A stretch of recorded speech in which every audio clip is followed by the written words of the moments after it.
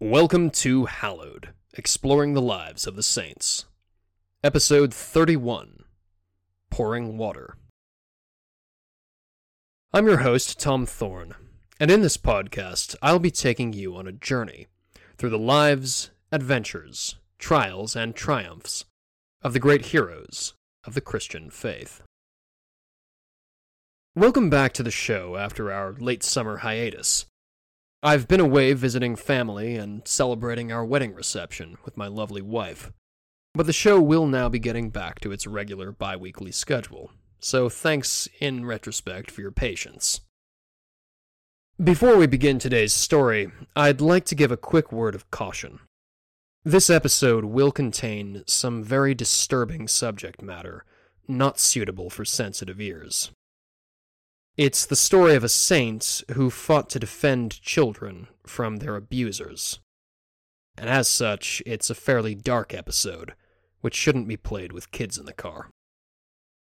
This is the tale of some of Africa's greatest Christian heroes, Saint Charles Lwanga and his companions, the Ugandan martyrs. These martyrs were born in the 19th century kingdom of Buganda, which, for clarity's sake, I'll simply be calling by the modern name of Uganda. This landlocked region of Central Africa is named for the Ganda people, a culture of herders who have long dwelt in the local hill country. In those days, the Ganda were ruled by a line of kings known as the Kabaka, whose seat rested on a hill in what's now Kampala, the capital. Most of the region was still pagan in the 19th century, with pockets of Islam. The majority of people still followed their traditional animist beliefs and polytheistic religion. But that began to change in the 1870s, when Christian missionaries started to delve into the deep heart of Africa and preach to the Ganda people. The first to arrive were the British, Anglican preachers from the Church Mission Society in 1877. A couple years later, in 1879, an order of French Catholic priests known as the White Fathers, led by the prolific missionary Cardinal Charles Lavigerie, started teaching their own faith in Uganda. The name of the White Fathers, in case you're wondering, had nothing to do with skin color. It came instead from the white robes, which they were famous for wearing. Given the time and place we're talking about, I figure that deserves a mention. Both forms of Christianity, Catholic and Anglican, proved very popular among the people of the kingdom, and they received the warm support of its Kabaka, a wise and far-seeing king named Mutesa. But, as was often the case in the 19th century, missionaries were hardly the only Europeans taking an interest in Africa, for this was also the age of the great colonial empires.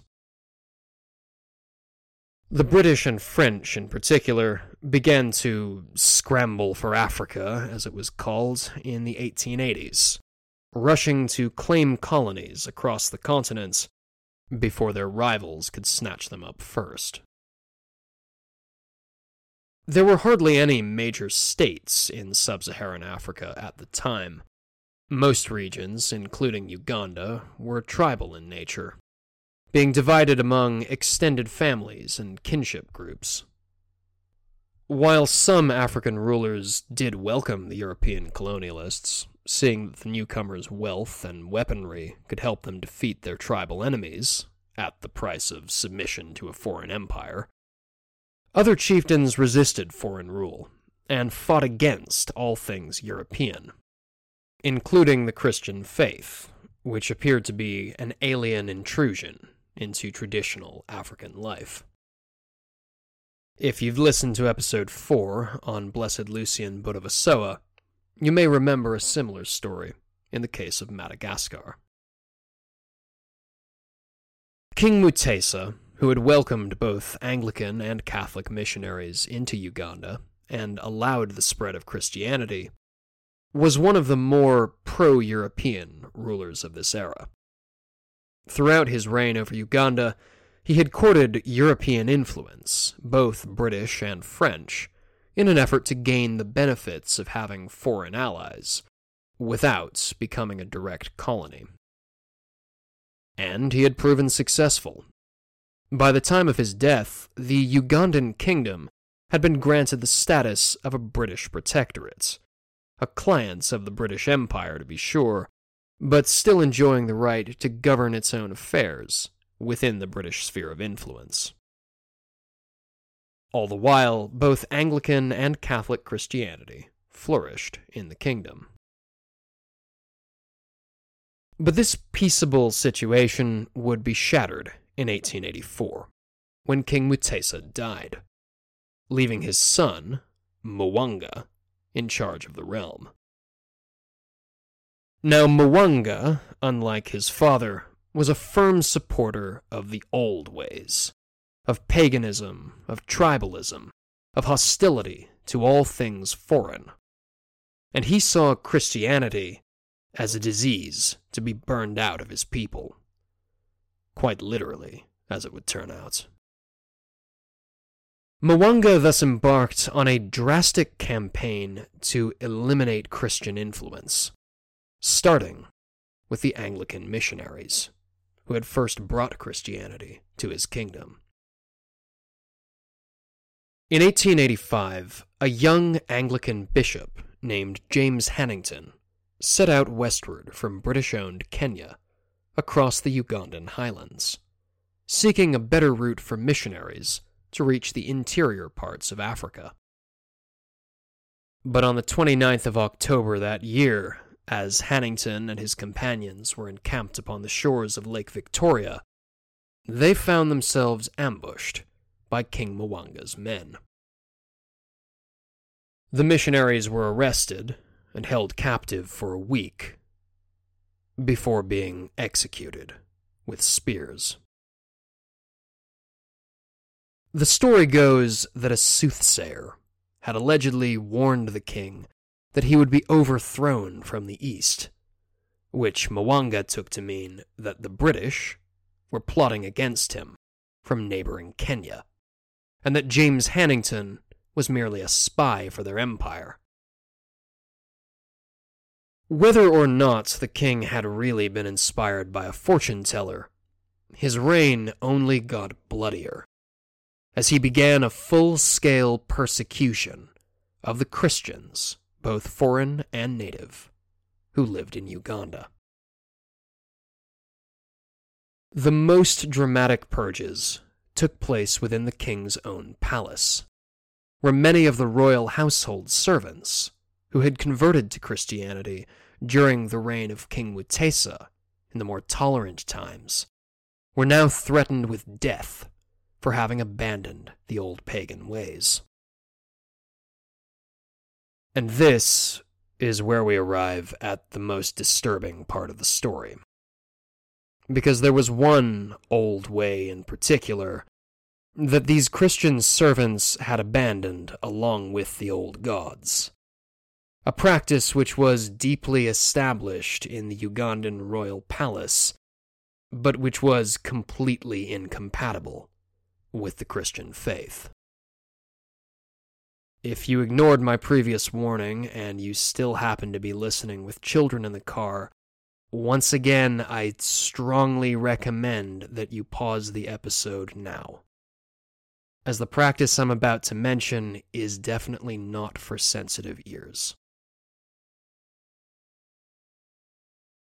Simply put, the kings of Uganda sexually abused underage boys as part of a religious ritual. I say ritual because this pedophilia wasn't just the personal vice of one wicked ruler, it appears to have been a formal custom, something which kings were expected to do as a kind of religious duty. As sickening as that is, the practice was far from unique to Uganda. It's unfortunately one of the darker facets of despotic governments found in many corners of the world throughout history.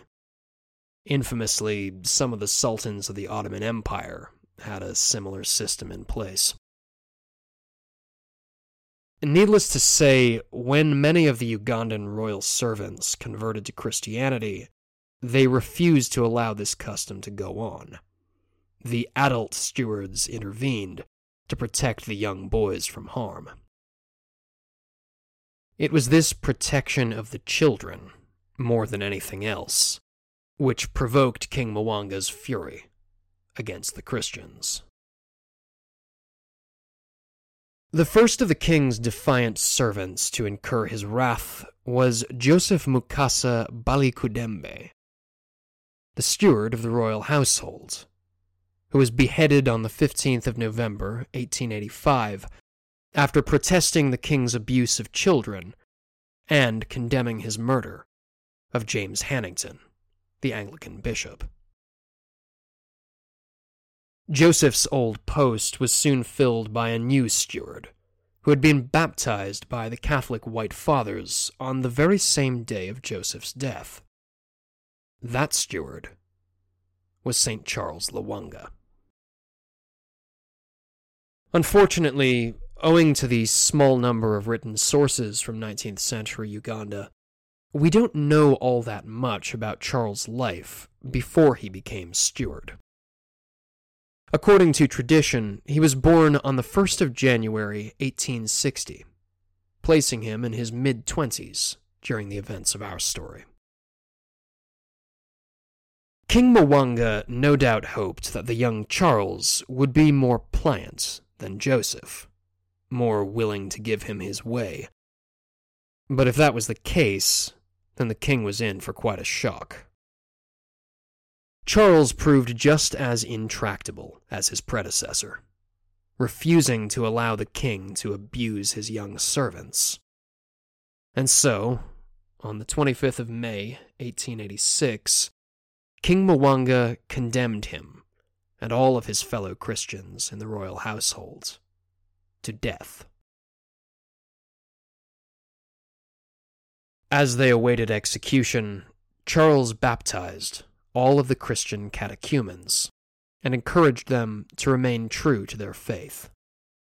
And so, when the king offered them the chance to escape martyrdom by returning to the old pagan ways, they remained firm in their Christian convictions. On the 3rd of June, the prisoners were led out of the palace to the site where they were to be killed. There, Charles was separated from the others and consigned to a traditional executioner with the ominous title, Guardian of the Sacred Flame. He was bound to a pile of wood and burned alive. Perhaps the most horrifying death that many of us can imagine. And yet, while he waited for the rising flames to consume him, Charles said to his executioner, "You are burning me, but it is as if you are pouring water over my body." More than 20 Ugandan Christians, a mix of Catholics and Anglicans, met the same end that day. And over the next 6 months of Mwanga's reign, many others would follow. But in the end, Mwanga failed. The king's extreme brutality had disturbed not only his Christian subjects, but the British officers in nearby Kenya, who supported a rebellion against his rule in 1888. This may have just been a pretext for the British to assert their control over the region, but it did have clearly positive effects in the long term for the Christians of Uganda, as the British, whatever else might be said of them, became their patrons, protecting them against their own pagan ruler. King Mwanga would spend the rest of his life fighting for his throne, granting concessions to the British and eventually dying in exile after several failed attempts to drive out foreign influence. Uganda would remain a British protectorate, retaining the right to govern its own affairs, so long as its rulers didn't attempt anything like what Mwanga had attempted. And it would remain in that state until 1962, when it was granted independence. Today, despite the immense suffering which followed decolonization and the brutal dictatorship of Idi Amin, Uganda remains one of the most Christian countries in Africa, thanks in no small part to the example of holy martyrs like Charles Lwanga. I think the Ugandan martyrs teach us never to take our faith for granted, and never to assume that its basic ethics will not come under attack from the powers of this world. The truth is that there is a great deal of evil in the world, some of it in very high places, and while we don't individually have the power to stop it, we can find ourselves in situations like that which faced Charles Lwanga, where we have just enough authority to stand up to an abuse of power, even if we can't fix an entire evil system. We would all do well to pray to these martyrs for courage, so that if we ever do find ourselves in their shoes, seeing the signs of a grave injustice, whether it's child abuse or anything else, we'll have the strength to say something, even if that's all we have the power to do in that moment. I think we can also learn from the perseverance of these martyrs. St. Charles and his companions went to their deaths not knowing if any help would ever come, if there would be a brighter future for the Christians of their land, or if the flame of Christianity would be snuffed out with them. And yet they freely gave their lives for Christ, trusting that He would set all things right in time. And that's a lesson which anyone going through hardship, however great or small in any area of life, can remember today. St. Charles Lwanga and his companions, the Ugandan martyrs, are commemorated on the 3rd of June in the Catholic Church, though they also have a significant Anglican following, as many of the victims of this persecution were themselves Anglicans. Together, they are the patrons of converts and torture victims, along with other causes. Though, as I've said, I think they may be best invoked by all those seeking courage when confronted with evil. As always, if you'd like to learn more about the Ugandan martyrs and foster your own devotion to them, then I've included links to prayers, icons, and other resources in the show notes. There you'll also find links to our Patreon, where you can support the show, as well as to my email, where you can suggest future episodes. May St. Charles Lwanga and the Ugandan martyrs come to our aid now and always, for the greater glory of our Lord, Jesus Christ. Thanks for listening, and God bless.